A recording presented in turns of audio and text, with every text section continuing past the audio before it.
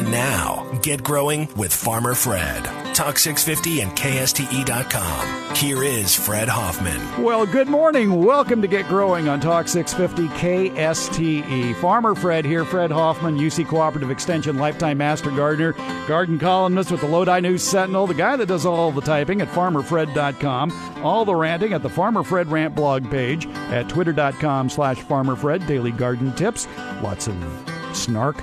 And what else? The Get Growing with Farmer Fred Facebook page, where there is always a garden dialogue going on, where you can check out my 3 favorite tips to being a more efficient gardener.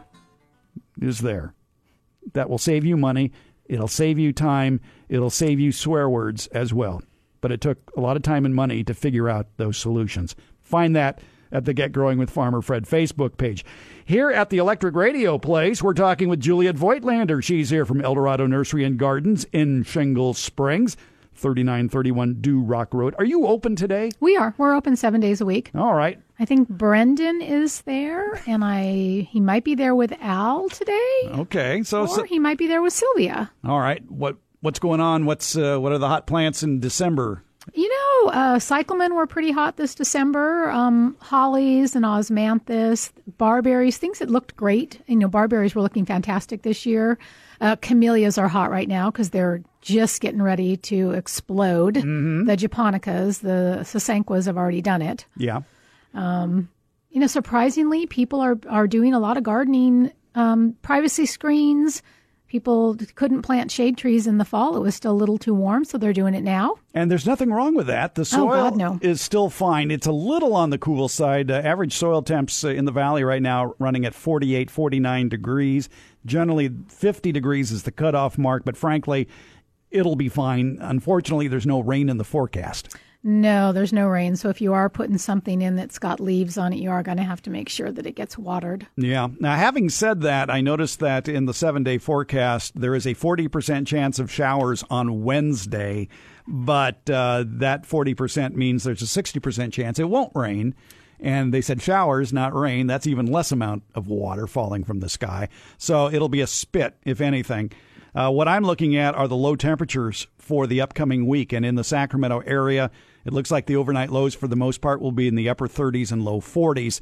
So no danger of frost unless you live in an outlying area. So this is it. Now, all gardening is local and your climate is local. And even though the guy doing the weather on TV might tell you that the overnight low is going to be 35 or something, in your area, it could be 5 or 6, 7 degrees cooler or 5 degrees warmer.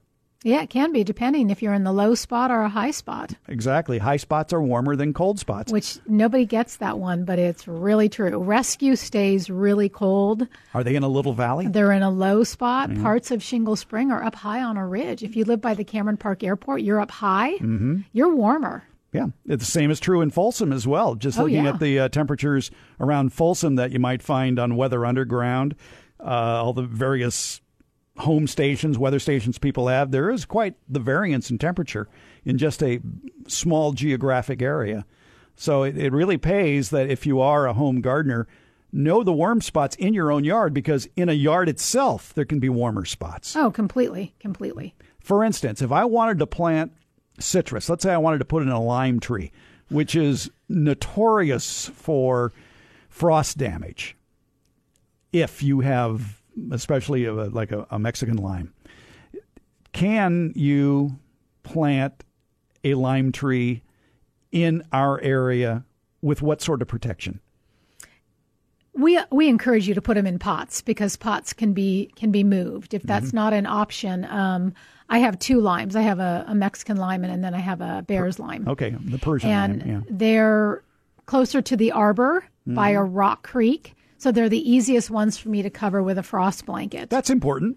And I grouped like plants together. I have all my mandarins in one spot. I have my lemons in one spot. They're all in the same general area, but they're closer to an area that's under the canopy of a tree and a little bit warmer. But I can also just run out there and cover it with the insulate blanket. And the nice part of where you live, you're on a hill, so cold air goes downhill. So yeah, my neighbors are much colder than I am. They're right on, because I'm on the uphill side. Mm-hmm. So right across the street from me, they're closer to Baldwin Dam, and their backyards are colder. That makes sense. And you have a south-facing front yard. I do. Southeast. So that's nice. Yes, Yeah. it's nice and warm and toasty. Yeah. But in every backyard and every side yard, there may be an area where tender citrus may thrive. They may still need a bit of protection, but you get a little bit of insurance because of reflected heat off a west or a south-facing wall, maybe a concrete patios nearby, any sort of reflective surface or confined area that gets enough light might be the perfect place for a citrus tree. Oh, it's perfect for it, yeah. And we always encourage you, ask us, tell us. We're not nosy. We're trying to make you do it right the first time. Right. Everybody wants to be successful at what they do. You didn't come here to talk citrus or frost or freeze, but we go down the scenic bypasses all the time. You know, it happens. I know there's some people out there worried about keeping the deer out of their yard. That one came up during the break. Yes, indeed. And we will talk about that, and also good holiday gifts for gardeners, maybe a little pruning tip or two, and also plants for shade. Yeah. We might run down that list again, too. Pruning is a little bit behind schedule this year because we have had such amazing weather. A lot of stuff hasn't gone dormant yet. I mean, a lot of people, if you're in Sacramento, I can pretty much guarantee your roses are still blooming. Yep. We don't want you pruning them yet. People are sending me pictures of blooming plants, including irises, which for December can be unusual, but there are iris varieties that can put on a show in December. And frankly, in this weather we are having, why not a blooming iris? I had a dogwood blooming 2 weeks ago. Go figure. In my front yard, and I have yellow iris blooming right now. Okay, so it does happen. But they're also in one of those microclimates. They get the most morning sun. They're up against the concreted driveway and the asphalted street. Mm-hmm. That's a little bit warmer. Now, one person posted at Facebook was taking me to task for criticizing irises. Now, I'll admit, I'm not a big fan of irises. So say something in defense of irises, and maybe people will mistake what you say for something I said. When you're talking irises, I'm assuming we're talking bearded irises. Correct. I love them. They can take horrible conditions. The deer don't eat them. They're drought tolerant. They can surface root, so they can go in areas that you might not be able to dig because you don't really bury them. You kind of just lay the little corms or the rhizomes on the surface, and then you just throw a little bit of compost over them. You can just dig like a little shallow trough. Probably the downside is there's a messy time period to them, and they need to be cleaned up. You just kind of cut them to the ground. I rip out chunks of them and give them to people all the time. When is the time of year to cut them back? Usually it's August, but this year they didn't look as bad in August. I just cleaned mine up probably about a month ago. Now, one complaint I hear about irises a lot is I've had them in the ground for a long time and they're stopped blooming. What should I do? Well, you need to separate them. You need to get rid of some of the clumps. And I have heard, I've planted all different color irises in these beautiful patterns, and they've all reverted to purple with time. I don't know if the other ones died out and you just couldn't tell, or we know that the purple is more dominant with them. But they're great for a hot area. So maybe every 4 or 5 years, dig them out, separate them, and replant them? Actually, all you have to do is kind of cut it to the ground, get down on your hands and knees and rip out the yucky chunks. Okay. That's a technical term. Yes. The yucky chunks. Yucky chunks. That was the name of my band in high school, by the way. And if you go to replant them, how far apart do you plant the rhizome, corm tube, or whatever it is? I put them about a foot apart. I don't know. I mean, there's iris people who probably were telling me I'm crazy, but you have to kind of do what works for you with something like this. Mm-hmm. And and it depends on the area you have as well. But there's always plenty left over for your friends. Oh, God, there's always. There's your holiday gift for gardeners. Yes. Iris corms. Yeah, there's a bucket of them on my front porch. Whoever needs them. All right. Juliet Voigtlander's here from El Dorado Nursery and Gardens. Got a garden question? Give us a call. 916-576-1578. Or toll free 866-331-8255. Email, send it to Fred at farmerfred.com. Mike Murray is here, running the board. He wants to talk to you. Call him.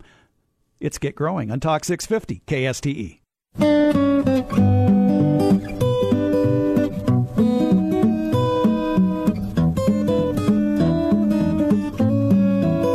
You're listening listening to Get Growing with Farmer Fred. Talk 650 KSTE. Here again, Fred Hoffman. With Juliet Voigtlander from Eldorado Nursery and Gardens in Shingle Springs. We're answering your gardening questions at 576-1578 in the 916 area code, or if you want to dial a different number, 866-331-8255. And silly me, nobody dials anymore.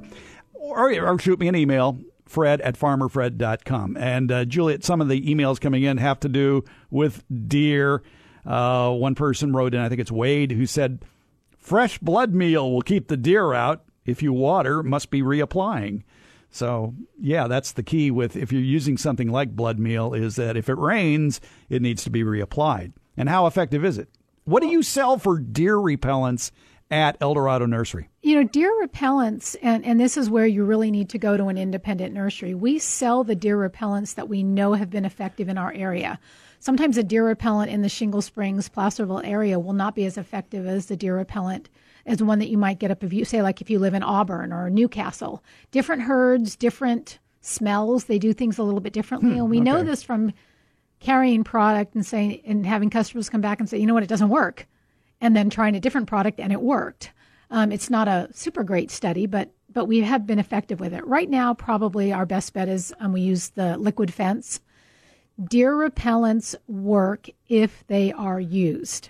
So deer repellents don't work if you put them in your shed and you don't use them.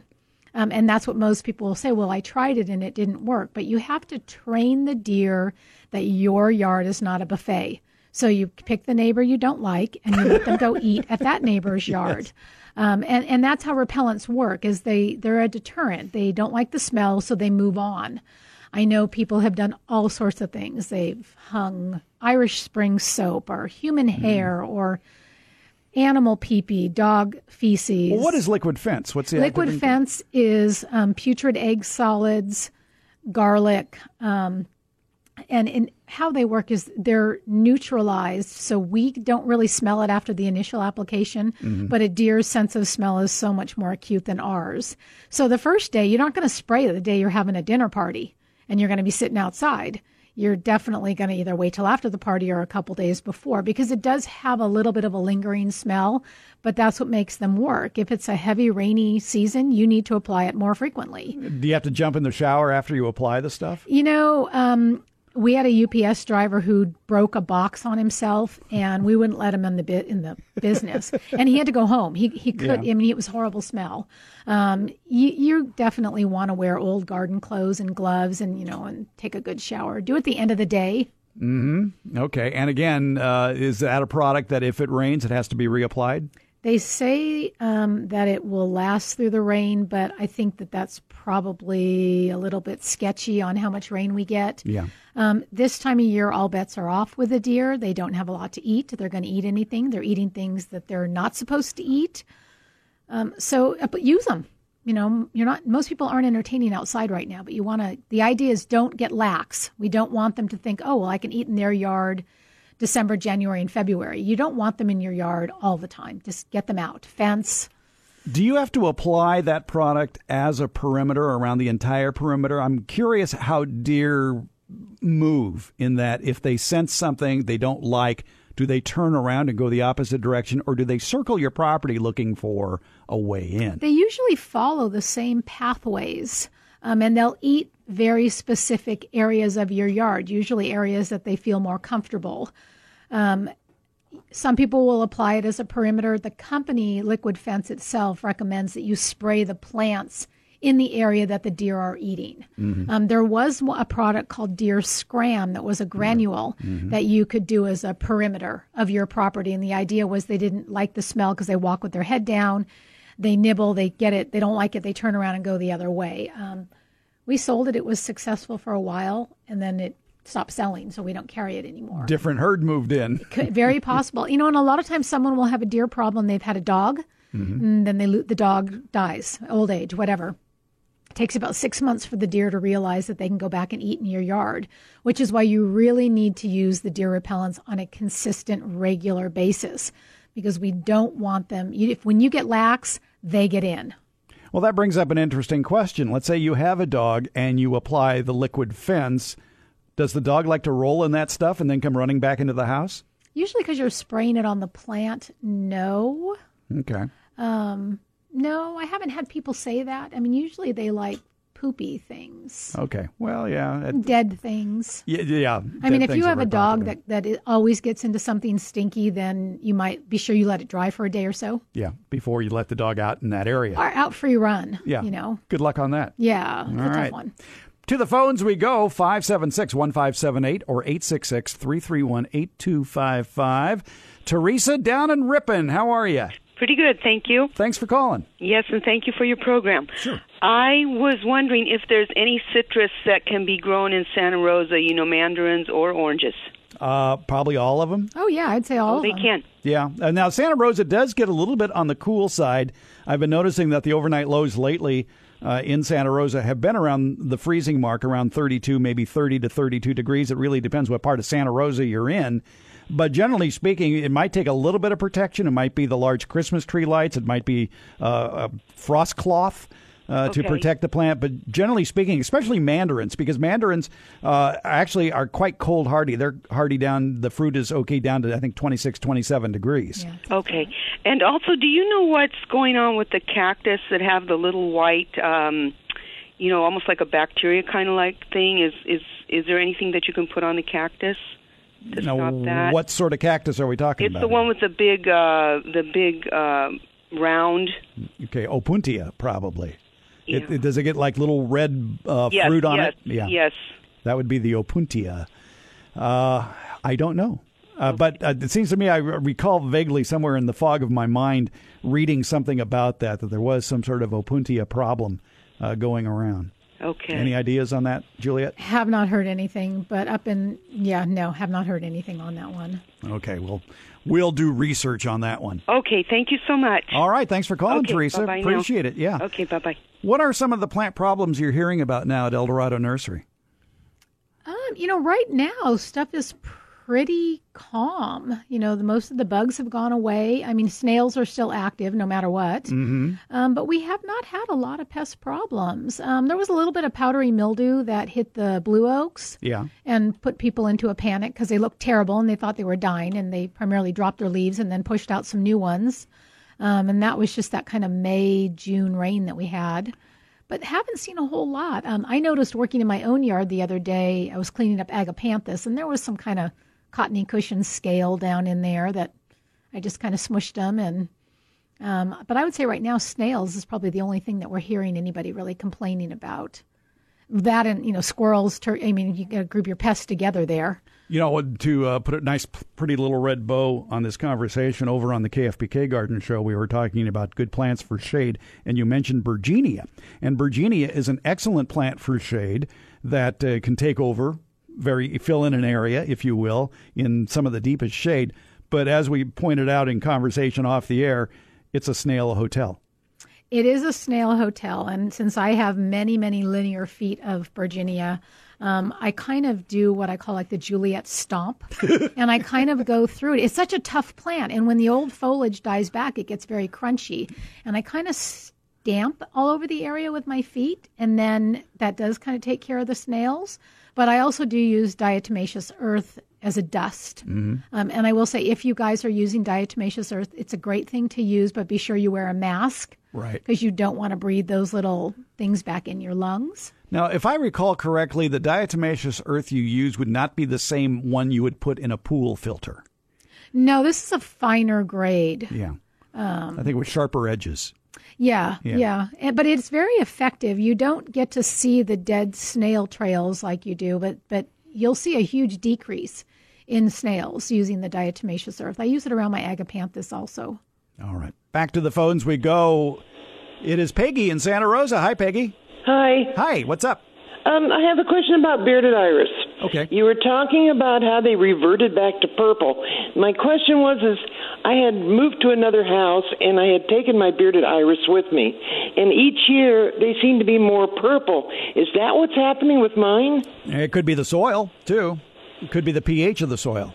Okay. That might change the color of the flower. But Julia has a quizzical look on her. Yes and no. I mean, I have bearded iris in all different areas of my yard, and customers always come in and they say, oh, I put in so many different colors, and that they've reverted. And I don't know. I'm not a bearded iris person. It's not my specialty, but I know that people, whenever someone comes in, we always say, well, they're just kind of reverting to purple. But I mean, like right now, I have yellow ones blooming in my yard in an area that there's all purple ones, but I know that I put yellow ones in there. Yeah. I know I put different colors in, and a lot of mine are now purple, and I was wondering, have the purple taken over, or, I just didn't know why. Yeah, maybe they don't revert. Maybe the purple takes over because it's so strong. Yeah. I don't know. Fred's on the computer. Yes, I'm trying to figure this one out, too. I think what we'll do is take a break, and maybe I'll sound smart after the break. Okay. All right, we'll do that. Peggy, thanks for the call. Okay? What? Bye. Bye. All right. We'll take a short break. More Get Growing on the way on Talk 650 KSTE.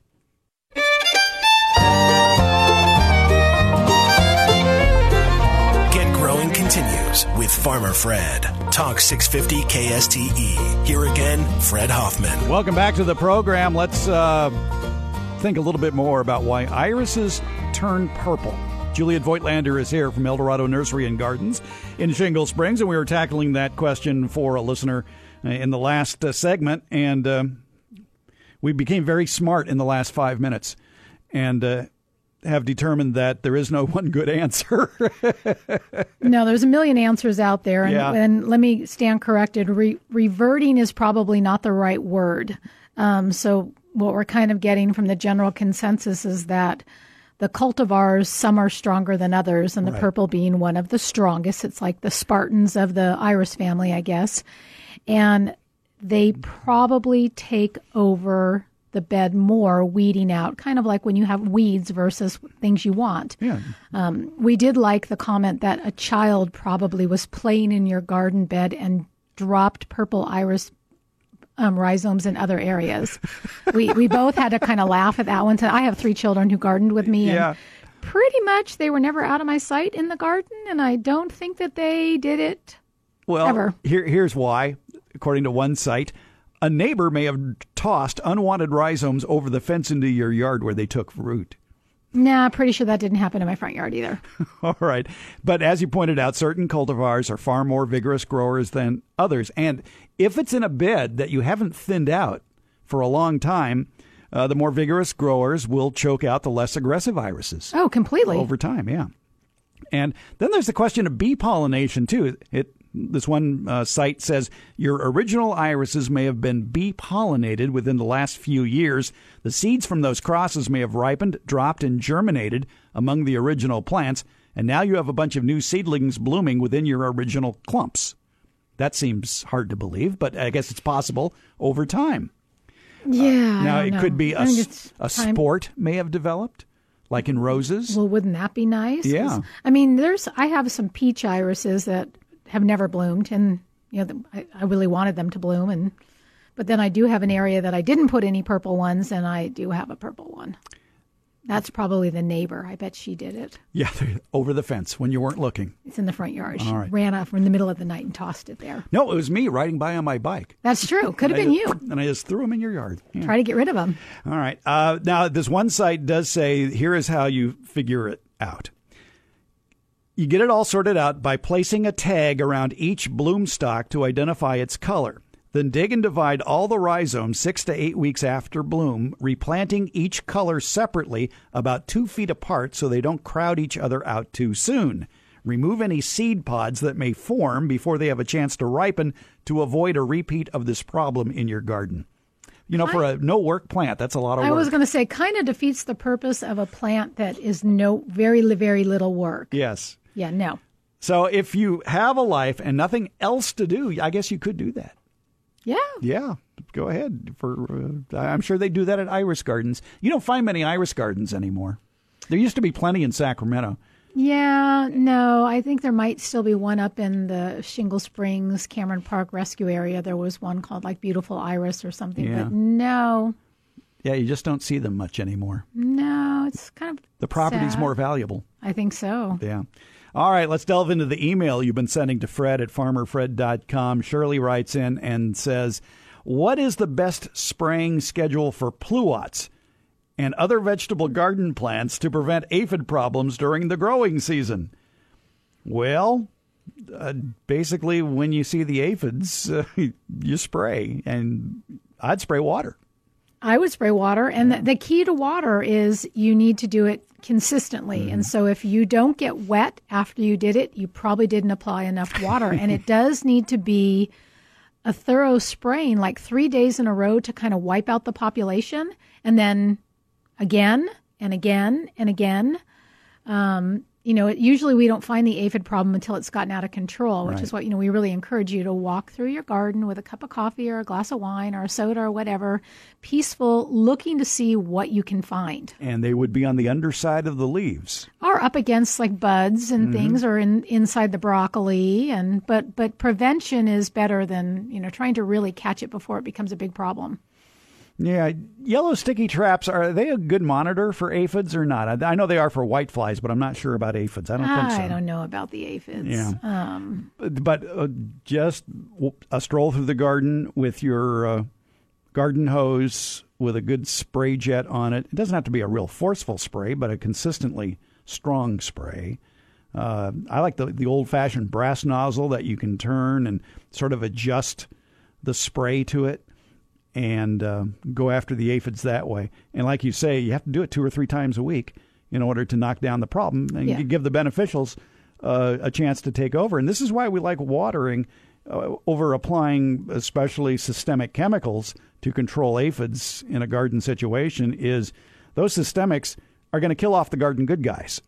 Oh, completely. And a lot of times people don't understand that, especially with aphid, one of the garden good guys is the ladybug, but the ladybug's juvenile form looks like a mean guy. It looks like, I always say, an alligator wearing a San Francisco Giants warm-up jacket, sort of black and orange. Yeah. And it looks like an alligator. But that's your teenage ladybug. And if you've ever had a house full of teenagers, you know how quickly they can clean out a refrigerator. And teenage ladybugs can clean out an aphid problem quicker than the adults can. So before you get crazy and, running around trying to find a chemical, do a little tiny bit of patient gardening and look at your tree. I mean, crepe myrtles, aphid love. And this year I just had them covered. I think everybody did. But I had tons of juvenile ladybugs hanging out there. So I did some spraying, but I also made sure that I didn't wipe out that population of the good guys. Right. Back to the email, Steve writes in, and this is a trick question. How do you get rid or kill squirrels? That's a really trick question because some of them are protected by law. The gray squirrel. That's the tree squirrel, isn't it? That's the tree squirrel, yeah, the nice squirrels. Big gray and fluffy one. But the Folsom police keep telling me I can't fire my gun in city limits. Well, there is that one. Yeah. The squirrel population is crazy right now. I mean, I have greyhounds, and you would think they would eliminate my squirrel population, but they have not yet. And they taunt you. They're really smart little buggers. Anything that you would put out that would be a poison is dangerous to everybody. And your pets. Yeah. And it's illegal to move things that you capture. Yeah, you can't really catch and release them. I know when it becomes a bigger issue is when they're getting in your house, that you really need to call a pest control company to be sure that they don't go in your attic and underneath your house and all that. I tell people, try anything. The reflective tape, I know people who hang CDs, remove some of their ways of getting around your yard, which means you might need to limb branches a little bit away from fences so they don't have a clear shot of jumping. The ground squirrels have become super aggressive, and they're even kind of going up in trees. Yes. Don't feed them, thinking that, that's probably the biggest thing is clean up bird feeders. Do not leave mess on the ground. Good point. Don't feed them. Some people will try using like the scarecrow, which is the water jet of water, to shoot them away from their yard. Now, if you're worried about protecting your tree fruit, you can put bird netting over the tree, but that netting has to reach the ground, and it has to be secured at all points around the tree on the ground in order to keep them out. And if you have a garden that they're getting into, sometimes a nice little hoop system and row covers that is secure on all edges can keep them out, or at least they're them. tenacious. They will get in And so you have to be diligent. Yeah, we've all seen the public TV specials and how acrobatic squirrels are. Yes. As far as what they will do to get food. And it's amazing the gyrations they will put their body through to get somewhere. So, hey, good luck with that one, Steve. Yeah. Although I have trained my puppies to a certain extent. Like, I know the radio may be on in the house and they may be upstairs snoozing on the couch. And so if I just yelled out, "Squirrel!" they will take off running down the stairs and go out back and go to the fence. Dang, you better come over and do that with my greyhounds.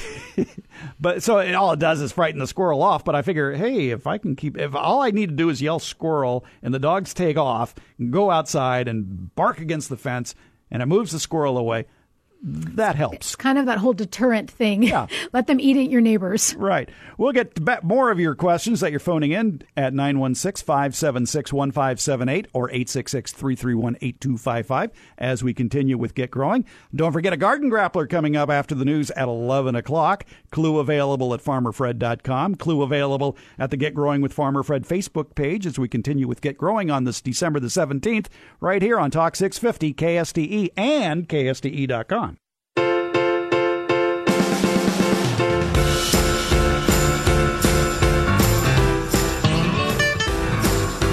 Listening to Get Growing with Farmer Fred. Talk 650 KSTE. Here again, Fred Hoffman. Welcome back to the program. Fred here. Juliet Voigtlander is here from Eldorado Nursery and Gardens in Shingle Springs. And maybe you're doing a little holiday gift shopping this weekend. How about something for the gardener on your list? How about a nice pair of pruning tools? A nice pair of pruning tools is a great gift. It really is. And the key is, and we talked about this during the break, your pruning tool needs to be your tool. So people in relationships who might share tools, your pruner needs to be for your hands. I don't use the same pruner that Chris uses. I don't use the same pruner that my son might use because my hands are different shaped. Right.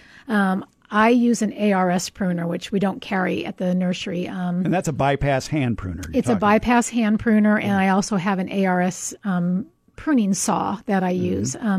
But right now at the nursery, we have Felcos, which are nice because they also come in left-handed because my son is a left-handed, so he prunes differently. Yeah, right. And they have different sizes so they fit your hand. And then we also sell a Baco pruner, which is also a Swiss-made pruner. It's not as expensive, but the quality is pretty good on it. They can be sharpened, they can be cleaned easily, and we carry different sizes for your hand. So we always encourage you to feel it, squeeze it. We don't really let you cut stuff with it, but. And if you like to prune, but maybe you have a little bit of arthritis or hand pain, or your hand is just sore after a day of pruning, Felco makes a pair of bypass pruners, the F7s, and the F7 has a rotating handle. And it's an acquired taste. Some people love it, some people don't like it. I happen to like it because the handle sort of rolls in your hand as you squeeze, so there's less pressure on your hand. And like I say, some people like it, some people don't. Try it out before you buy it. Yeah, I'm not a fan of it. We don't carry them anymore. Okay, well, I still use mine. But their standard one is the F2, which is a good guy pruner. And I think their smaller one is an F6. I may be wrong on that, but yeah, I'm not sure. Anyway, you can go. That's one of those tools you don't buy at Amazon. You go and try it and hold it yourself at a nursery or a garden center just to get the feel of it. Make sure you do like it. Well, and the key is to use the right tool for the job. When I go out to prune in my yard, I usually have a bucket with me, and I've got a handsaw. Okay. I've got large pruners. I've got loppers. I have 2 different length loppers, one for reaching, one for cutting closer. You want to be sure you're not trying to cut something too big with your loppers. If you can't easily start to get it across, you probably should get out your pruning saw. I use a pruning saw that has blades both directions, so each cut, forward and backward, cuts through it. You want a nice, clean cut. You don't want these tears. You always do the undercut, which for people who don't understand that, you cut up on the underside of the branch and then start to cut down. A little further up on the branch. So you make that undercut at about going through about a third of the under branch, and then go out a little bit from that and start from the top. And then when that branch starts to break, as it breaks, when it comes to that little slit you made in the bottom, it'll stop ripping. Right. Because if you didn't make that little bottom cut, when that big branch started to fall, it would rip off the bark and may go down to the trunk. That's why you make that undercut. Right. So nice. So it falls cleanly. Right. And, having had an employee who fell off a ladder and is finally back at work, we really, really encourage you to prune safely, wear gloves, wear eyewear, use a ladder on a very level surface. And if in doubt and you're not comfortable pruning, come in and talk to us. We will be more than happy to find someone to help you or to help you ourselves, give you some guidance. Okay.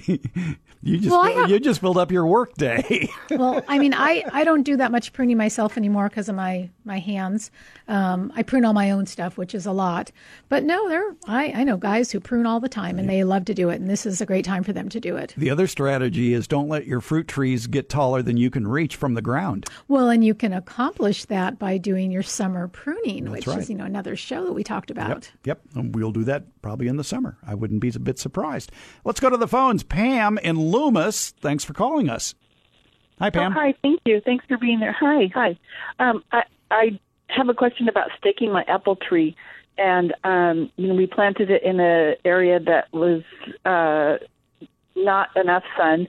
It gets some sun, but it's starting to lean. So I don't know what to do. It's really too big to move now. And I've heard that staking isn't the best for the tree, but I'm not sure what to do. If you have any suggestions. Oh, that's that. When did it start leaning?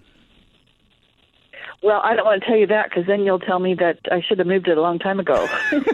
Well, it wasn't yesterday, was it? So it's not leaning because the soil is unstable. It's reaching for the sunlight, which is different than leaning, right? Oh, that's what I think. Yes. Okay. Yeah. All right. Well, that's good to know because if it was a case of it started leaning yesterday, I would have you look at the soil to make sure that the tree hasn't been uprooted. But if this is just a case of it's searching for sunlight, then you're right. We'll tell you to move it. Oh, okay. or if it's in an area that you can limb up another tree to give it more sunlight, that might be an option too. But it's always going to try to get the sun. I mean, apple trees like sun. Okay. Yeah, that's the issue. So maybe if there are nearby trees that are causing it to be under shade and you own the trees, maybe you could prune them up a little bit to allow a bit more light to get through. Okay, we'll go that route then. So the staking is just absolutely not going to be good for the tree and is not something I should do. Well, if it's leaning looking for light, it's always going to be looking for light. Yes. Okay, got it. So, and depending on how old the tree is, can you really effectively pull it straighter? Yeah. It's still going to keep doing that. Okay. All right. Now I feel silly for even calling. No. That's and the other thing is if it's full of apples and it's leaning over, you can use a fence board to help stake it up if that's the problem. Yeah, 2x4 to prop up a leaning branch so the branch doesn't break. This goes back to thinning fruit. Now that might be another solution too. Is in early summer or late spring, whenever you start seeing fruit developing, is to thin it out so the fruit is perhaps 6 inches apart or so. Okay, yeah, no, it's the sun. So okay, yeah, we'll be trimming the other tree, I think. I had two other comments about what was said earlier. Number one is I don't know if you know of Horton's Iris Farm. Yeah. So anyway, you were saying there's not many iris gardens anywhere, and this is acres of gardens. And they're in Loomis. Acres of iris. Yeah. And are they on Valverde or where are they? It's on King Road. Okay, King it is Road on King Penryn Road. Road. Yeah. Okay, yeah, because I have ridden my bike. I know when I was saying it, I go, yeah, I just rode by one. I can't remember where it was. Yeah, and that's out on King Road in Loomis. Yeah. Yeah, Horton. So Penryn exit to King Road, and then they're right there. Right. Yeah, and then the other thing is when I see aphids on my apple tree, I just get a bag of those ladybugs, and they clean it right up, and then they fly away, and the tree's happy, and the aphids are gone. Well, so, whatever works for you. Yeah, thought I'd mention it to other listeners too. So sure. Okay. Thanks, Pam. Thank you. Thanks right. so much. Okay. Bye-bye.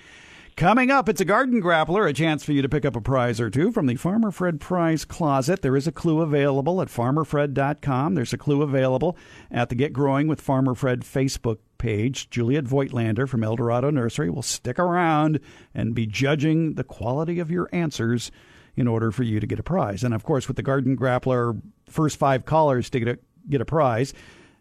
I want to make sure. Mike, are you ready to write down all these people that call? You're set? Okay. All right. Mike is ready there in the control room to write down names and addresses. And, of course, caller 5 gets a bonus prize. That's the beauty of being caller 5. But as you know, you can't repeat an earlier answer in the Garden Grappler. So have a backup answer, too. We'll get to the Garden Grappler right after the news. And thanks for listening to Get Growing. Don't forget the show is available as a podcast from the iHeartRadio app or KSTE.com. It's Get Growing on Talk 650 KSTE.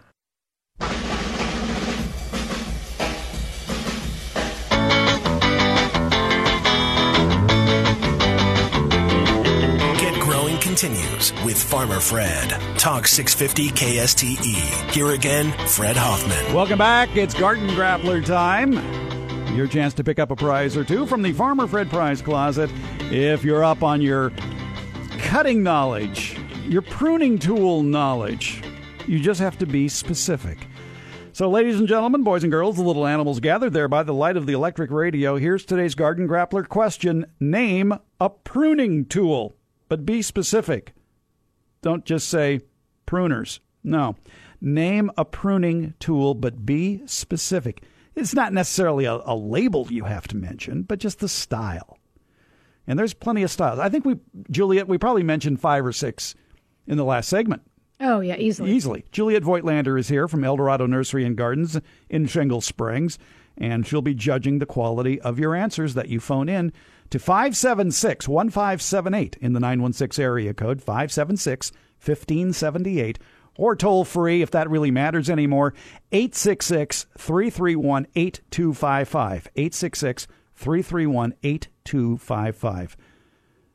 Mike Murray's running the board. He's going to be talking to you and writing down names and addresses that will get the first 5 callers on the air. If your answers are correct, you win a prize. If you're the 5th caller with a correct answer, you get a bonus prize. So, especially caller 5, better have a backup answer just in case. All right, fair enough. So, Juliet, our job now for the next 10 minutes or so is to talk about something where we don't mention any pruning tools.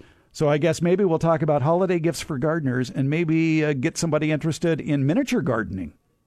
I think it's a great way to get people interested in gardening. Primarily, we noticed a lot of our children. Mm-hmm. A lot of them are, moms coming in with their homeschooled kids and they're working on stuff, or just regular kids coming in. But we're getting a lot of seniors who have left their fairly nice size yards where they gardened, and maybe as they got older, they didn't garden as heavily, but they still want to get their hands dirty and they still want to be out in the yard. So your miniature gardening is a great way to work with a smaller environment. They can be done in containers. They can be done in a window box. They can be done in an elevated planter for someone so they don't have to bend over. They can be done in sun. They can be done in shade. They can be changed out seasonally. So explain the concept here. I mean, this is also known as fairy gardening. I'm not sure why it ever got that name. Maybe you can tell me why. Well, it primarily started out that people would, they believed that fairies were woodland and that fairies do nice things for people, kind of like gnomes. They do nice things for people. And so it's kind of mythical, kind of fairy tale-ish. But most of it is not so much fairies. It's really people who want to garden and they want to do it on a smaller scale. They don't want to be pruning large things with unnamed tools. And so it's done on a smaller scale. You can do it with regular-sized plants, keeping them smaller, hence the bonsaiing of things. Mm-hmm. Or you can do it, some people can do it inside and not use any live plants. We sell fairy garden stuff for that, too. For maybe someone who might not have a patio, might be in an eschaton-type situation, or some of these really nice retirement homes where they still want to garden and they can't garden outside. And when we talk about these miniature gardens, these are themed gardens because there's all sorts of other accoutrements to it. It's not just plants. You can have little figures. You can have fairies. You can have mermaids. You can have gnomes. You can have dinosaurs. You can have dragons. You can have army men. Army men. Yay. You could garden with Barbie and Ken. That would be a big garden, wouldn't it? Well, no, you're supposed to be kind of to scale. I mean, you can't have a Coast Redwood in your Barbie garden. No, but isn't Barbie 8 or 10 inches tall? Oh, but she's still small. Okay, but you'd need a bigger area in order to properly display her. And some people don't use any figurines at all because they're not into fairies, they're not into gnomes. But the idea is they create it. Kind of think of The Hobbit. Yes. Hobbit holes were very popular. People were putting little doors. Actually, if you ride the bike trail where you ride, we found a Hobbit door on a tree the other day walking the dogs out of the blue. Chris said, that looks like a fairy garden, and someone put it there. I don't know who did it. I loved it. It was a big smile for me. There are people who now visit the bike trail, and they're decorating the conifers that are adjacent to the bike trail with Christmas tree ornaments, which is nice. It's Well, what would be nicer is if they were doing it with edibles for the animals. Yeah. But no, that's okay. All right. What is the general diameter of these miniature gardens? It's in a tray or some sort of round bowl? So when we do a basic class, we use about a 14-inch round pot, usually on the more shallow side because we need it to be movable for people. We've done them in the 24 by 36 raised planter boxes.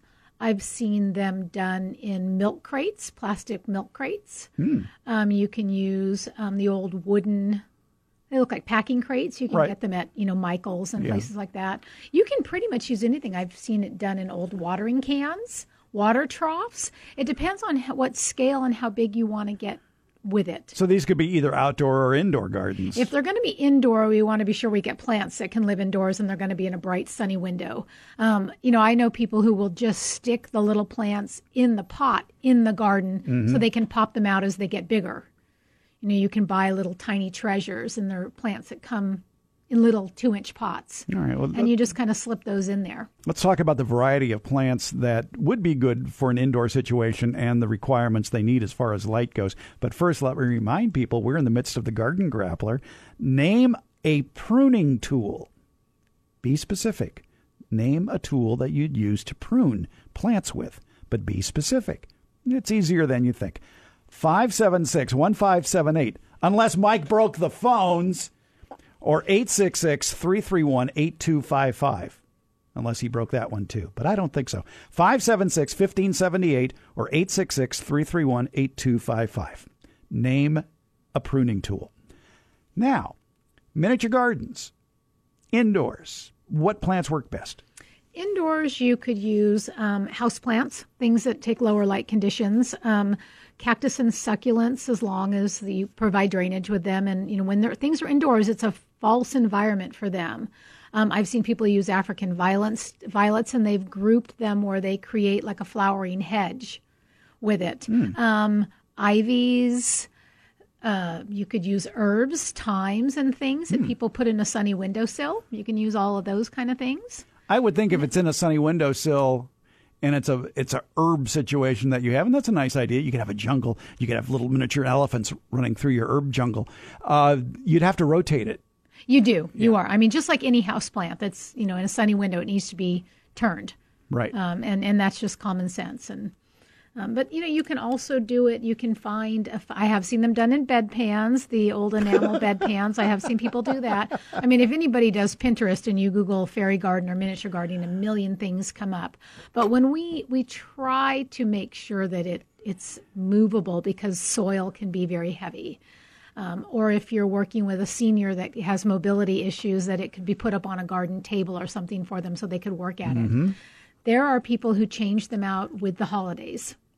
We have one little cute fairy one that has a clothesline, and it's very popular. We have fairies of every... Are there little clothes hanging on the clothesline? Yeah, there's clothes on the clothesline. We have fairies of everything. We have fairies of all different colors. We have boy fairies, we have girl fairies, we have chubby fairies, we have princess-looking fairies, we have dinosaurs of all different colors, and it's great for the kids. They get to spend a few dollars, and it gets them interested in being outdoors. We have kids that do it in their yard too, like they have a small corner of their yard that someone says, you know what, do what you want with it. They might have gnomes, they might have squirrels.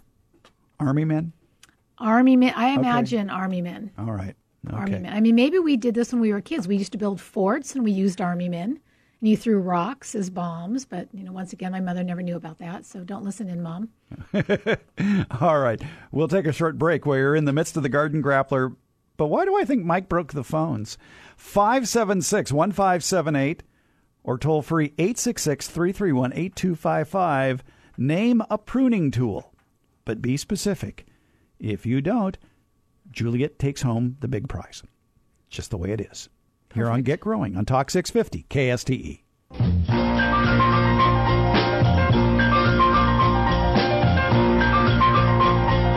You're listening to Get Growing with Farmer Fred. Talk 650 KSTE. Here again, Fred Hoffman. Welcome back.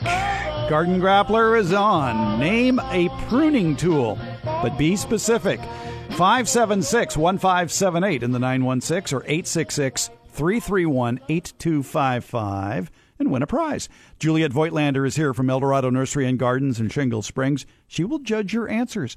First up, it is Jim here in Sacramento. Jim, go ahead. Give us a pruning tool, if you would, sir, please. How about a hedge trimmer? How about a hedge trimmer, Juliet? Yeah, I'm going to say yes on that one. Okay, yeah. That's sort of like big scissors. Well, or it could be an electric hedge trimmer. Well, don't give away another Or a answer, cordless. Juliet. No, that one wouldn't count. We already said the word hedge. No more hedge things there, guys. All right. Good answer, Jim. Okay, great. Now, did Mike get all your information as far as address? I think he did, yes. Okay, all right. Fine. And then in that case, then I will be sending you a couple of good handouts from the folks at the University of California IPM, how to control ants in your house. Oh, okay. And also, Sounds good. and my own Pruning Roses California style, because rose pruning season officially begins with the first family argument on Christmas Day.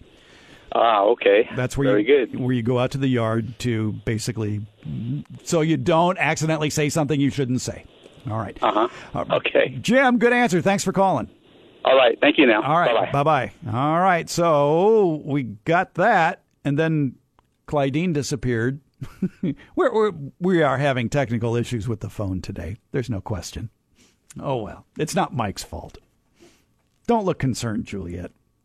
I'm okay with it. All right. Okay. Fred said he'll give out his cell phone number so you guys can call in if the phones don't work. Yeah, what's the temperature in hell right now? Is it still above freezing? All right. Thank you. All right. Why don't you give out your own number, like the Eldorado Nursery and Garden number? Well, I'll give you that one, Yeah. 530-676-6555. And there is a website. There is a website that is defunct. But it's there. Well, it's there. No, but it is there, it yeah. is there. EldoradoNursery.com. Yes, it is and there. then there's a Facebook page, which is Eldorado Nursery. Facebook. Okay. And the nursery is still at 3931 Durock Road last time I Not looked. going anywhere. Still All right. there. The goats and the lamb are still there, and the chickens and the cats and Right off the you take Poindexter exit, whatever it is. Ponderosa Road, exit 37. Yeah, just not make a Poindexter. right, make a right. You can't miss me. I back up to the freeway. All right. Good idea. All right. Back to the phones we go for the Garden Grappler. Tina in Carmichael. Tina, go ahead. Give us a pruning tool, if you would, please. Okay, I don't know what came before me, but I'm going to go with a lopper. Okay. I'll give you a thumbs up on that one. Yeah, yes, and keep your thumbs intact. Yes, really good. Good answer, Tina. So I'll be sending you the information from the UC IPM folks on ant control and my own Pruning Roses California style coming your way. Excellent, thank you. Thanks, Tina. All right. Bye. So we've got hedge trimmers and loppers for 2 of the 5 answers we need for today's Garden Grappler, in which people who are calling us are naming a pruning tool. Caller 3 in today's Garden Grappler, it's Lynn in Alta. Hi, Lynn. Hello. Good morning. Good morning. So what cutting device would you like to mention? Okay, this is for fine trimming. A little pair of scissors. Well, yeah. Juliet? Yeah, I mean, some people do call them thinning scissors instead of thinning something else. So, yeah, I'll give you that one. Okay. Now, this isn't for thinning out weed, is it, Lynn? I'm sorry, what? Nothing. I'm making a bad joke. I know, but, so am I. Yeah, but you're not using regular scissors for this. We want to be sure people get that clear. We're not using No, fabric these are scissors or like paper scissors. Right, yes. Yeah, Yes. but maybe for small little flowers. Yes, yeah, tiny little flowers. Tiny little flowers. Thinning scissors. Correct. All right, And Lynn, I'll be sending you whatever I told Jim and Tina I'd be sending them. Well, I'm glad I could join them. I'm glad you could, too. Thanks for calling. Okay. All right, bye-bye. All right, where do we go from here? Let's go to Judy in Sacramento. Hi, Judy. Hi, Fred. How are you today? I'm fine, Judy. So what pruning device would you like to mention here? Pruning saw. Juliet? Yeah, I'll go with pruning Okay, saw. yeah. There's 'cause all sorts of pruning saws. Yeah, there's quite a few of them. Yeah. And you didn't say like lumber saw. Yeah, or thank you. I'm not. Or All right, a carpentry saw or table saw. Jigsaw. Jigsaw, yeah. All right. So I think you know what you're talking about. Okay, Judy, good answer. I'll send you the Pruning Roses California style that you could use with a pruning saw, and the information on ant control from the UC IPM folks. Do you have anything that controls uncles, too? Thank you very much, and I'll be here all night, yes. Okay. Thank you. I just need to give my particulars to your... Oh, okay. I'm glad you mentioned that. Yes, I'll put you back on hold, Judy, and I'll make sure Mike gets all your pertinent information, and the way to control uncles is you don't serve them alcohol. That's right. Well, happy holidays to you. Happy holidays to you, too, Judy. Let me put you back on hold here, and Mike will get all the pertinent information. Clydeen and Galt, you're back. Hi. Hi. The technical gnomes are playing havoc with our phones today. I'm glad you could get back in. Thank you. All right. Did Mike get all your information about addresses and all that? No. Okay, so I'll put you back on hold, too, if you have the right answer, because you're caller 5, which means, since you live in Galt, if you got an answer that isn't a pruning saw, thinning scissors, lopper, or hedge trimmer, I have for you from the fine folks at the Sacramento County Master Gardener Office, their 2018 Gardening Guide and Calendar. Oh, nice. Wow. So, Clydeen, go ahead and give us a good pruning tool answer. Well, I had a pole saw in mind. Yeah, pole saw is Pole a saw? saw. Okay, Yeah, yep. And it is. It's different than all the other ones. Exactly. It's a saw on a pole. It is. Yeah. Yes. For short people. Yes, thank you. Yeah. All right, good. But hey, that works, Clydeen. So I'll be sending you the 2018 Master Gardener Gardening Guide and Calendar. And tell everybody at Galt Rayleigh's I miss them. Oh, thank you very much. Okay. You have a Merry Christmas. All right, you too. Thanks, Clydeen. Oh, wait a minute. All Let me right. put you back on hold, right? Okay. Yeah, fine. big. So Mike can get all the pertinent information you need. There. The phones worked. Hooray for us. You know, one of the ones I was thinking, and where we were going to go if they said was a ladder. How is that a pruning tool? Well, because we have what's called orchard ladders. Yeah. They are specifically for pruning. So it's a tough one. I mean, because you really want to use the right tool for the job. So you use an orchard-style ladder when you're up there pruning. I could see it for using it for knocking the fruit off that's too high to reach. No, I use my orchard ladder all the time. Okay. Oh, you're right. I did not specify that it's a cutting tool. Yeah, you I just did said not. I just said name a pruning tool. Well, in that case, I could have said scabbard too would be a good answer. Well, no, because that's what holds the tool. It's not really the tool. Well, it's still a tool you might use in pruning. Which is much better than putting them in your back pocket. Yeah, that fear has always been in my mind. If I'm on a ladder, do I really want pruning shears in my back pocket? No. No, you do not. No. And you really don't want them in your back pocket when you go sit in your leather upholstery car seat. Yes. I have not done that, but a very, very dear friend has done it twice now. Yeah, I could see that happening. Yeah. That's why maybe a good holiday gift for gardener might be a little holster for your hand pruners. A holster, yeah, or like a nice tool belt. Yeah. One of those big, thick leather guy tool belts. Oh, why not just a pruning shear holster that you can stick in your back pocket? That's true.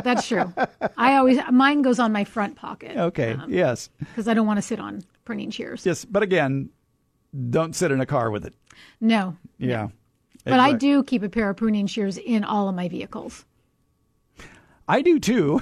I have. They're in my console, and you never know when you're going to need to prune something for somebody. And so I was cleaning out my wife's trunk the other day of her car because in modern day tire technology, when you get the warning on your dash that there's a tire with low pressure, one of those tires with low pressure might be the spare.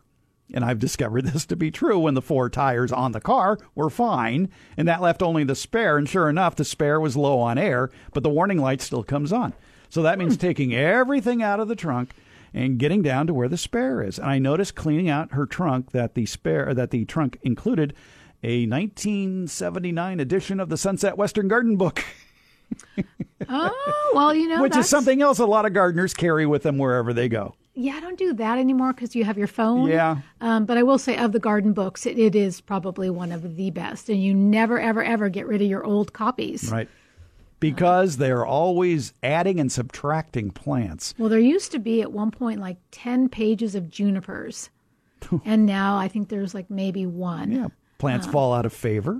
But sometimes you still need to know. Yeah, exactly. And there is another book available. I think it may be out of print, but you can usually find it on a place like Amazon, and it's the Sunset National Garden book, which is sort of like the Sunset Western Garden book, except it divides the entire nation up into various zones.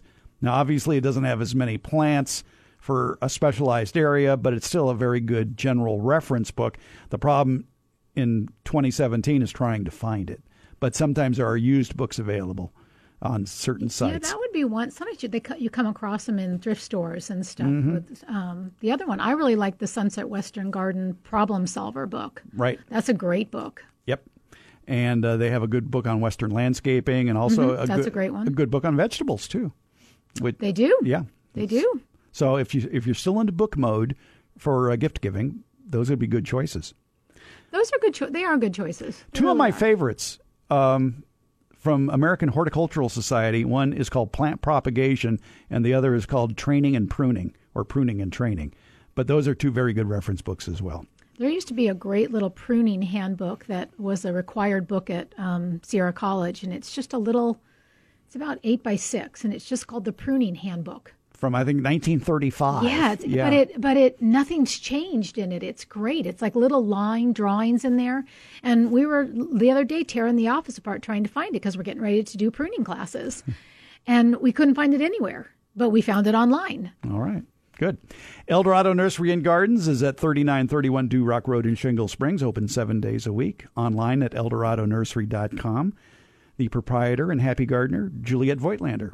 Thanks for spending part of your day here. Thank you for having me. It's always fun. Good. When we come back, we're talking with Warren Roberts out at the UC Davis Arboretum, finding out what's putting on a show there when we continue with Get Growing on Talk 650 KSTE. Subject to prior sale. Excludes tax and license. $7,000 total net savings off MSRP after $4,000 retail customer cash and $3,000 dealer discount. At least 5 units available. See dealer for details. Ends 12/24/17. It's year-end sales event time at Elk Grove Ford. Armstrong and Getty here with a screaming deal on 2017 Focus sedans. How about $7,000 net savings off the MSRP for a final price of $18,245? How much better does it get? A new Focus under $19,000, and you're working with the best folks we know in the car business. Elk Grove Ford in the Elk Grove Auto Mall. Elk Grove sells Fords. Mark Haney here, the Haney Biz Project, Saturday morning at 9. This week, Paul Porter of Premier Pool and Spa shares his story of becoming the nation's largest pool builder. Lance Loveday will bring the story of Entrepreneurs Organization of Sacramento, and we will answer the question every entrepreneur needs to know: when is the right time to go all in? I promise you a ton of fun, some lively conversation,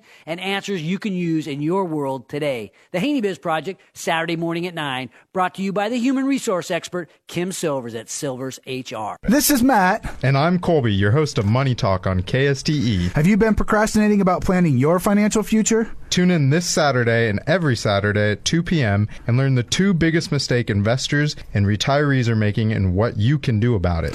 We'll give you a hint. Most people are not prepared for the headwinds of rising interest rates and don't have a properly built retirement and tax plan. If you're concerned, like many, that this could be you, call us for a complimentary risk analysis at 916 916-229-8329. That's 916-229-8329. Don't spend more time researching your next vacation or your next TV purchase than you do planning your financial future. Give us a call at 916-229-8329 or visit us at our website at alpharw.com. And tune in every Saturday at 2 p.m. for Money Talk on KSTE and listen to how we expose the dirty little secrets of Wall Street. We'll see you then. Hi, Helen. You coming to lunch today? No, I can't find my red jewel. Oh, okay. Helen lost her jewelry. Oh, you know what? Helen is probably playing Jewel Quest on iPlay.com. Hi, Helen. You meeting the girls for dinner? No, I'm busy with a new romance. Okay. What is she doing tonight? Helen says she's with a man? Oh, she's playing Dark Romance on iPlay.com. Helen, it's bridge night. Want to come over early? Lucky 7, come on, baby, show me the jewel. Jackpot. Gotta go. What? What's going on? Helen is in Las Vegas with her new boyfriend, and he has her jewels. Helen is playing Las Vegas Casino on iPlay.com. Download iPlay.com for free to your PC and start your own adventure. You can choose from over 2,500 games. It's fun, easy to use, and if you like it, the low monthly payment lets you play as often as you want. Have pain you can't ignore? Then try first-in-class relief from Salonpas. Salonpas pain relief patches have everything you need in one clinically proven solution. They're the strongest label pain reliever available without a prescription, safely relieving pain for up to 12 hours. And Salonpas is the first and only FDA-approved OTC topical pain reliever. For first-in-class relief, get Salonpas pain relief patches in the green box with a blue wave. For many businesses, hiring is tough. You want access to highly qualified candidates fast, and you don't want to sign a long-term contract or pay upfront fees. That's why you need Indeed.com, delivering 6 times more hires than any other job site, according to independent research. Indeed is offering new users a $50 credit to give their first job post premium visibility as a sponsored job. Redeem this offer at Indeed.com/credit. That's Indeed.com/credit. Terms, conditions, and quality standards apply. Help kids in our community and donate to the Boys and Girls Club of Greater Sacramento. Right now, drop off warm coats or toy donations at any of the 5 Sacramento area Maida Automotive locations. Help the Boys and Girls Club with your donation. Right now at Maida Auto Group. Make a great deal at Maida.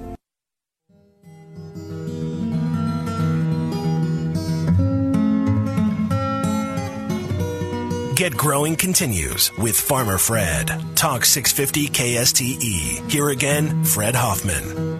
Every month, we like to talk with Warren Roberts about the plants that are putting on a show at the UC Davis Arboretum. Warren is the superintendent emeritus out there, loves to take strolls through the Arboretum and tell us what looks interesting, what's blooming, what has interesting bark, interesting color, interesting form.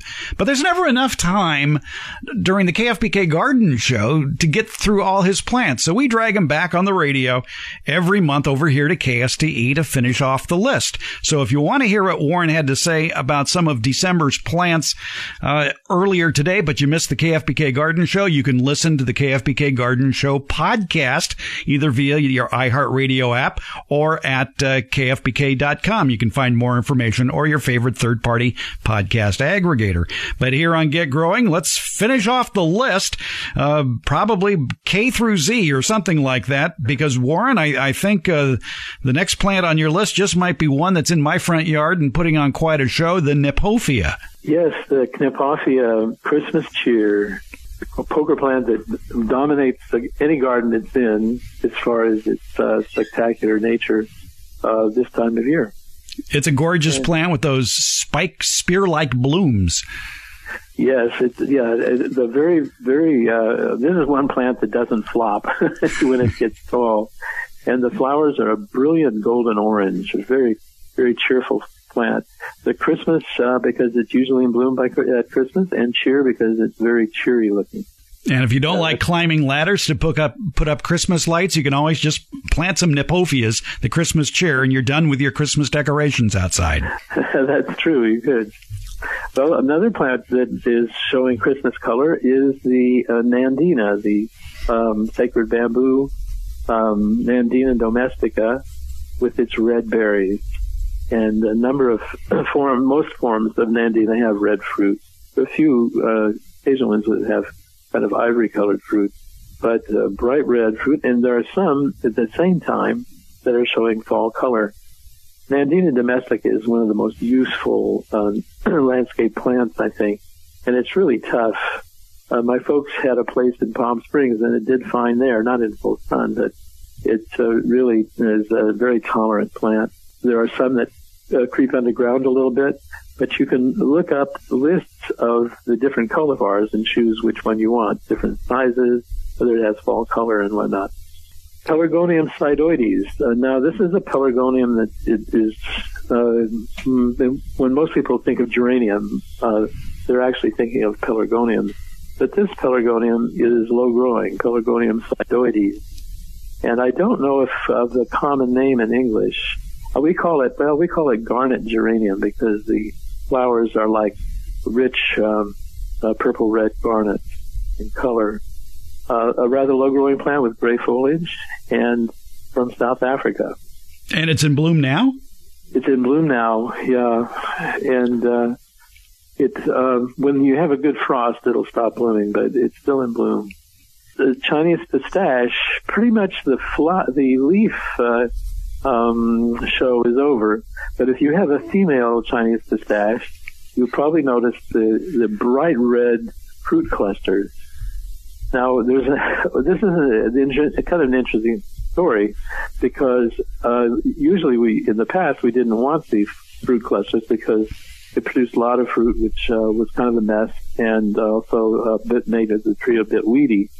But somehow there was a parasite introduced that destroys most of the embryos in the developing fruit. But the inflorescence itself, the structure, and the parasitized fruit are bright red, quite spectacular.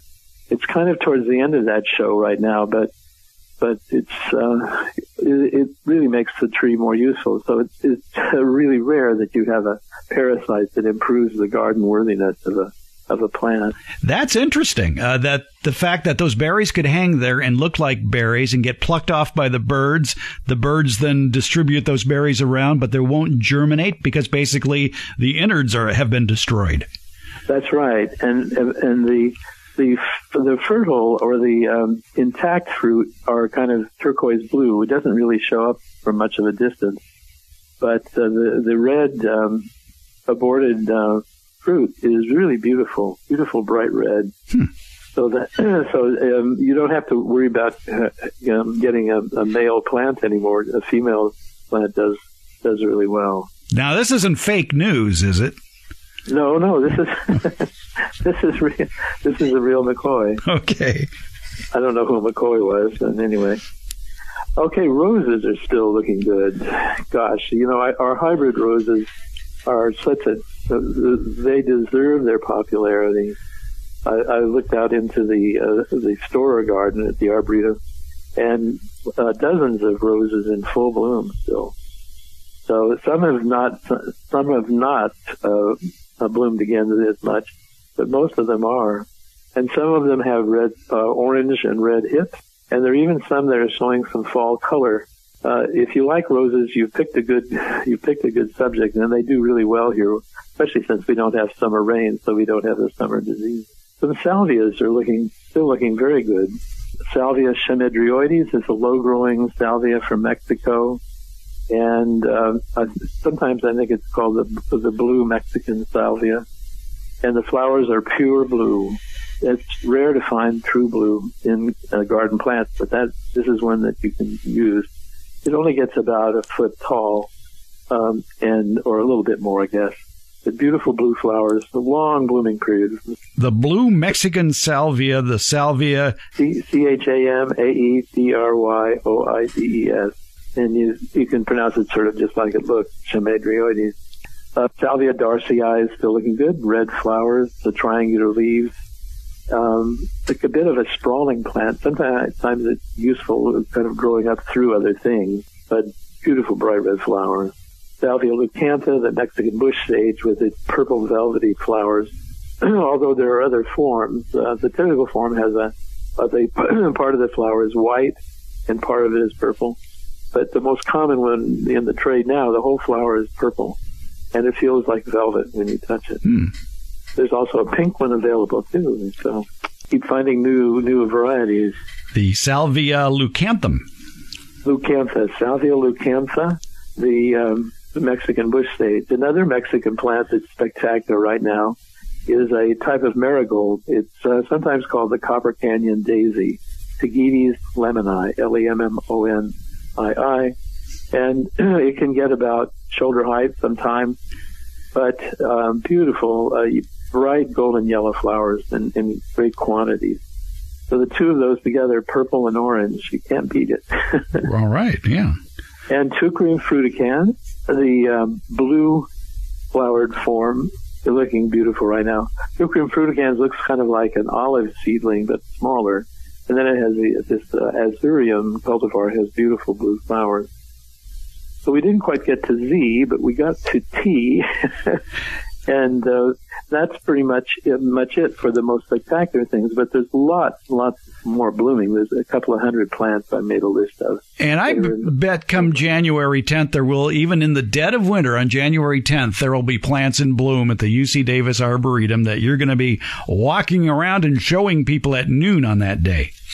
That's right. There's just lots of color. And I didn't go into too much about bark color, but in the wintertime, that shows up more. There's always something to look at, something colorful going on in the UC Davis Arboretum. And if you have relatives visiting for the holidays, what a great place to take them for the day and do a nice stroll through the Arboretum. It's free. It's open 7 days a week. And, of course, Warren's Walk with Warren on Wednesday, January 10th at noon is also free. That's right, and we have a wonderful plant sale coming up on the 10th of March. All right, at the UC Davis Teaching Nursery. That's correct, and that's right near where we have our walk, too. Okay, and then, of course, there's follow-up sales after the March 10th big plant sale, so if you fall in love with a plant that you see at the Arboretum on a upcoming walk, chances are they'll have it for sale at the plant sale on March 10th. That's right. So we look forward to seeing you all. I look forward to meeting you and to seeing friends that visit again. That'll be on the 10th of January for the walk and the 10th of March for the sale. And for more information, you can visit their website, arboretum.ucdavis.edu. Always great to spend some time every month talking with the Superintendent Emeritus, Warren Roberts. And Warren, happy holidays, Merry Christmas, Happy New Year to you. And the same to you, Fred. Thanks a lot. You're listening to Get Growing on Talk 650 KSTE. Please, Daddy, don't get drunk this Christmas. I don't want to see my mama cry. You're listening to Get Growing with Farmer Fred. Talk 650 KSTE. Here again, Fred Hoffman. Get drunk this Christmas. I don't want to see my mama cry. I love the classic songs. Welcome back. Happy holidays to you. It's Get Growing on Talk 650 KSTE. Let's run through some garden events that are happening. Maybe you're going to be going out and doing a little choosing and cutting of your own Christmas tree. There are at least 2 lots here in Sacramento County where you can do just that. Venture into the man-made forest, so to speak, and hack away. One of them is kind of interesting. It's a certified organic Christmas tree farm, and supposedly it's the only certified organic Christmas tree farm in California. It's Billy's Farm Fresh Cut Christmas Trees on Dillard Road in Wilton at 8430 Dillard Road. And they and Davis Ranch are both members of the Sacramento County Farm Bureau Federation. Davis Ranch, the other place in Sacramento County, not too far from Billy's. Davis Ranch, of course, where you go get your corn in July, out there on Jackson Road in Slough House. They are a Christmas tree farm where you can do choose and cut this time of year of varieties such as Doug fir, Monterey pine, incense cedar, and redwoods as well. And they also have some pre-cut trees as well. So if you want to do a little hacking away, and then join the parade of dead conifers on Jackson Road heading back toward Sacramento, the trees tethered to the tops of Ford Focus and Toyota Corollas. All right. What else is going on? Good garden gifts for the holidays include a Master Gardener gardening guide and calendar. There is one for the foothills. There is one for the valley. The one in the valley is produced by the very own Sacramento County Master Gardeners, and you can find it at various retail locations throughout Sacramento County, including 3 of the Green Acres stores that are in Sacramento County, Elk Grove, Folsom, and Sacramento.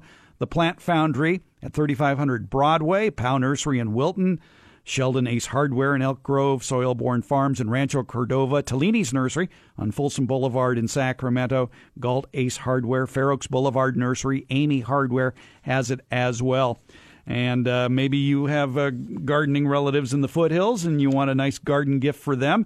How about the Placer County Master Gardener Gardening Guide and Calendar for 2018, available at Foothill area nurseries throughout Placer, Nevada, and El Dorado counties, including the 2 Green Acres stores in Rockland and Roseville, Fowler Nurseries, High Hand Nursery in Loomis, Oto Orchard in Granite Bay, Flower Farm Nursery in Loomis, El Dorado Nursery in Shingle Springs as well. All carry the Placer County Master Gardening Guide and Calendar. It's a nice calendar you can hang on the wall, beautiful pictures in both instances, and both of these calendars also great tips on what you need to be doing in the garden on a month-to-month basis. I highly recommend them for the gardeners on your shopping list. All right. The farmers markets in Sacramento County do not close down in the wintertime. There are year-round Sacramento area farmers markets, including the big one going on today. And you got 10 minutes left to get there at the state parking lot at 8th and W Streets. They're open every Sunday from 8 until noon. There are other all-year farmers markets in the area of the California Certified Farmers Markets. The one at the Sunrise Light Rail Station at Folsom and Sunrise is open all year, and they're open on Saturdays, as is the Elk Grove year-round farmers market at Laguna and Bighorn. The Arden Arcade Farmers Market on Saturdays is open at Country Club Plaza all year. And there are others that aren't necessarily certified farmers markets, but they're still good farmers market, like the Folsom Farmers Market on Saturdays. Another all-year one is the Thursday Farmers Market at the Florin Sears store at Florin Road and 65th on Thursday. So if you're looking for some farm fresh produce to be serving for some of your holiday meals, consider some of the farmers markets that are open year-round in our area. All right. Now, beginning in January, there's going to be a lot of classes going on. There's going to be pruning classes at various nurseries, workshops, and things like that. One of the bigger ones is the Green Gardener at Home series. It's a 10-week series of classes that start January 16th and will be held at the Roseville Utility Exploration Center at 1501 Pleasant Grove Boulevard in Mahaney Park in Roseville. And it's for the home gardener. Now, they have another series of classes, the folks at the Roseville Utility Exploration Center and other groups have ones for pros, but this is for homeowners. And you'll have a landscape that's water-wise, healthy, and beautiful. It's taught by master gardeners, landscape professionals, and other experts. It covers sustainable gardening practices, how to improve your soil health, select plants that are right for the climate, how to design and maintain your landscape, how to use rainwater as a resource, and prevent water runoff. This series of 10 classes will be held on Tuesday evenings, 6:30 to 8:30 p.m., January 16th through March 20th. There is a fee involved. It's not that much, really. $55 for Roseville residents, $65 for non-residents. And again, it'll be held in Roseville on Tuesday evenings. For more information, you can call them at 916-746-1550, 916-746-1550, or visit the Roseville Utility Exploration Center website, roseville.ca.us/explore. All right. And as the garden events pick up for January and February, especially pruning events and planting events, we'll be sure to get those mentioned on the air. If your group is having a get-together like that, a pruning, planting class or whatever, send me the information to fred@farmerfred.com. Try to get it to me 2 weeks in advance so that I have plenty of time to translate it and get it into a format that I can post on the farmerfred.com website. And by the way, you can find all this information I just talked about also at farmerfred.com. All right. One more look at the weather before we have to wrap stuff up here. It's for the week. Unfortunately, there isn't much rain in the forecast. There's a 40% chance of showers on Wednesday. That means there's a 60% chance it won't. So I think we're looking at, unfortunately, another dry week.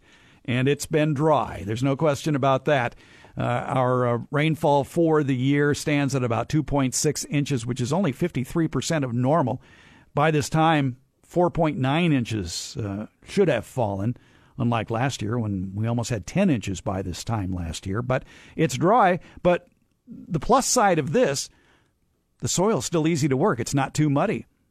Temperatures aren't in the freezing range, and looking at the 7-day forecast, overnight lows are going to be in the upper 30s to low 40s for Sacramento. Now, in the outlying areas, it may get cooler, it may get down to freezing, but we're looking at a fairly mild system or a ruggedly resistant ridge that's parked itself over the west coast that is just keeping it, unfortunately, a little too sunny and a little too mild, but that's just the way it is. So highs in the 60s for the coming week, upper 50s, low 60s, and overnight lows in the upper 30s to low 40s for the coming week.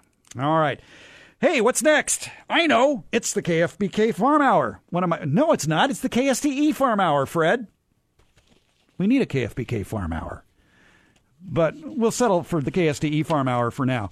I hope you can listen to it. We have a good show for you planned between noon and 1 o'clock on today's Electric Radio. We're going to be talking about some of the damage done by the Thomas wildfire to the state's avocado and lemon crops down in Southern California in Ventura and Santa Barbara counties.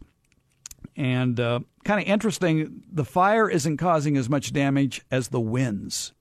So we're going to see a rather big hit to the California avocado crop from that area. I mean, it is a small portion of all that's grown in California, but still, it's not looking good. Anyway, we'll talk about NAFTA, too, and maybe there will be a last-minute deal. And also, we'll take a look at the state of California's Christmas tree industry, a seasonal business that's a full-time job with an aging workforce. So that's coming up noon to 1 o'clock here on the KSTE Farm Hour. Reruns next 2 weeks. I'm on vacation. Have yourself a great holiday season. I'll be back January 7th to talk rose pruning with you here on Get Growing on Talk 650 KSTE. Thank you for listening all these years. I appreciate it. Without you, there would be no gardening shows. Bye-bye. If buying a new car has you in a pickle, put a lid on it. Just listen to Jerry Reynolds on the Car Pro Show. It's straight talk and honest answers from the inside. Saturday from 11 a.m. to 2 p.m. only on Talk 650 KSTE. This Christmas, Santa has a new helper. Alexa! That's right. Ho, ho, ho. Let Santa be your DJ this holiday season with Amazon Alexa. Just say, Alexa, talk to Santa Claus. And Santa will select the perfect holiday station for you. With thousands of holiday songs, Santa's got the soundtrack for your season. You can also listen to North Pole Radio, hosted by me. The most wonderful time of the year, made even better with iHeartRadio. Alexa, talk to Santa Claus. With TrueCar, you can see what others paid for the car you want so you can recognize a great deal. TrueCar users on average save over $3,000 off MSRP. For new or used cars, visit TrueCar for a more confident car buying experience. From the Maida Automotive Group Studios. Online at MaidaCars.com. Talk 650. KSTE, Rancho Cordova, Sacramento.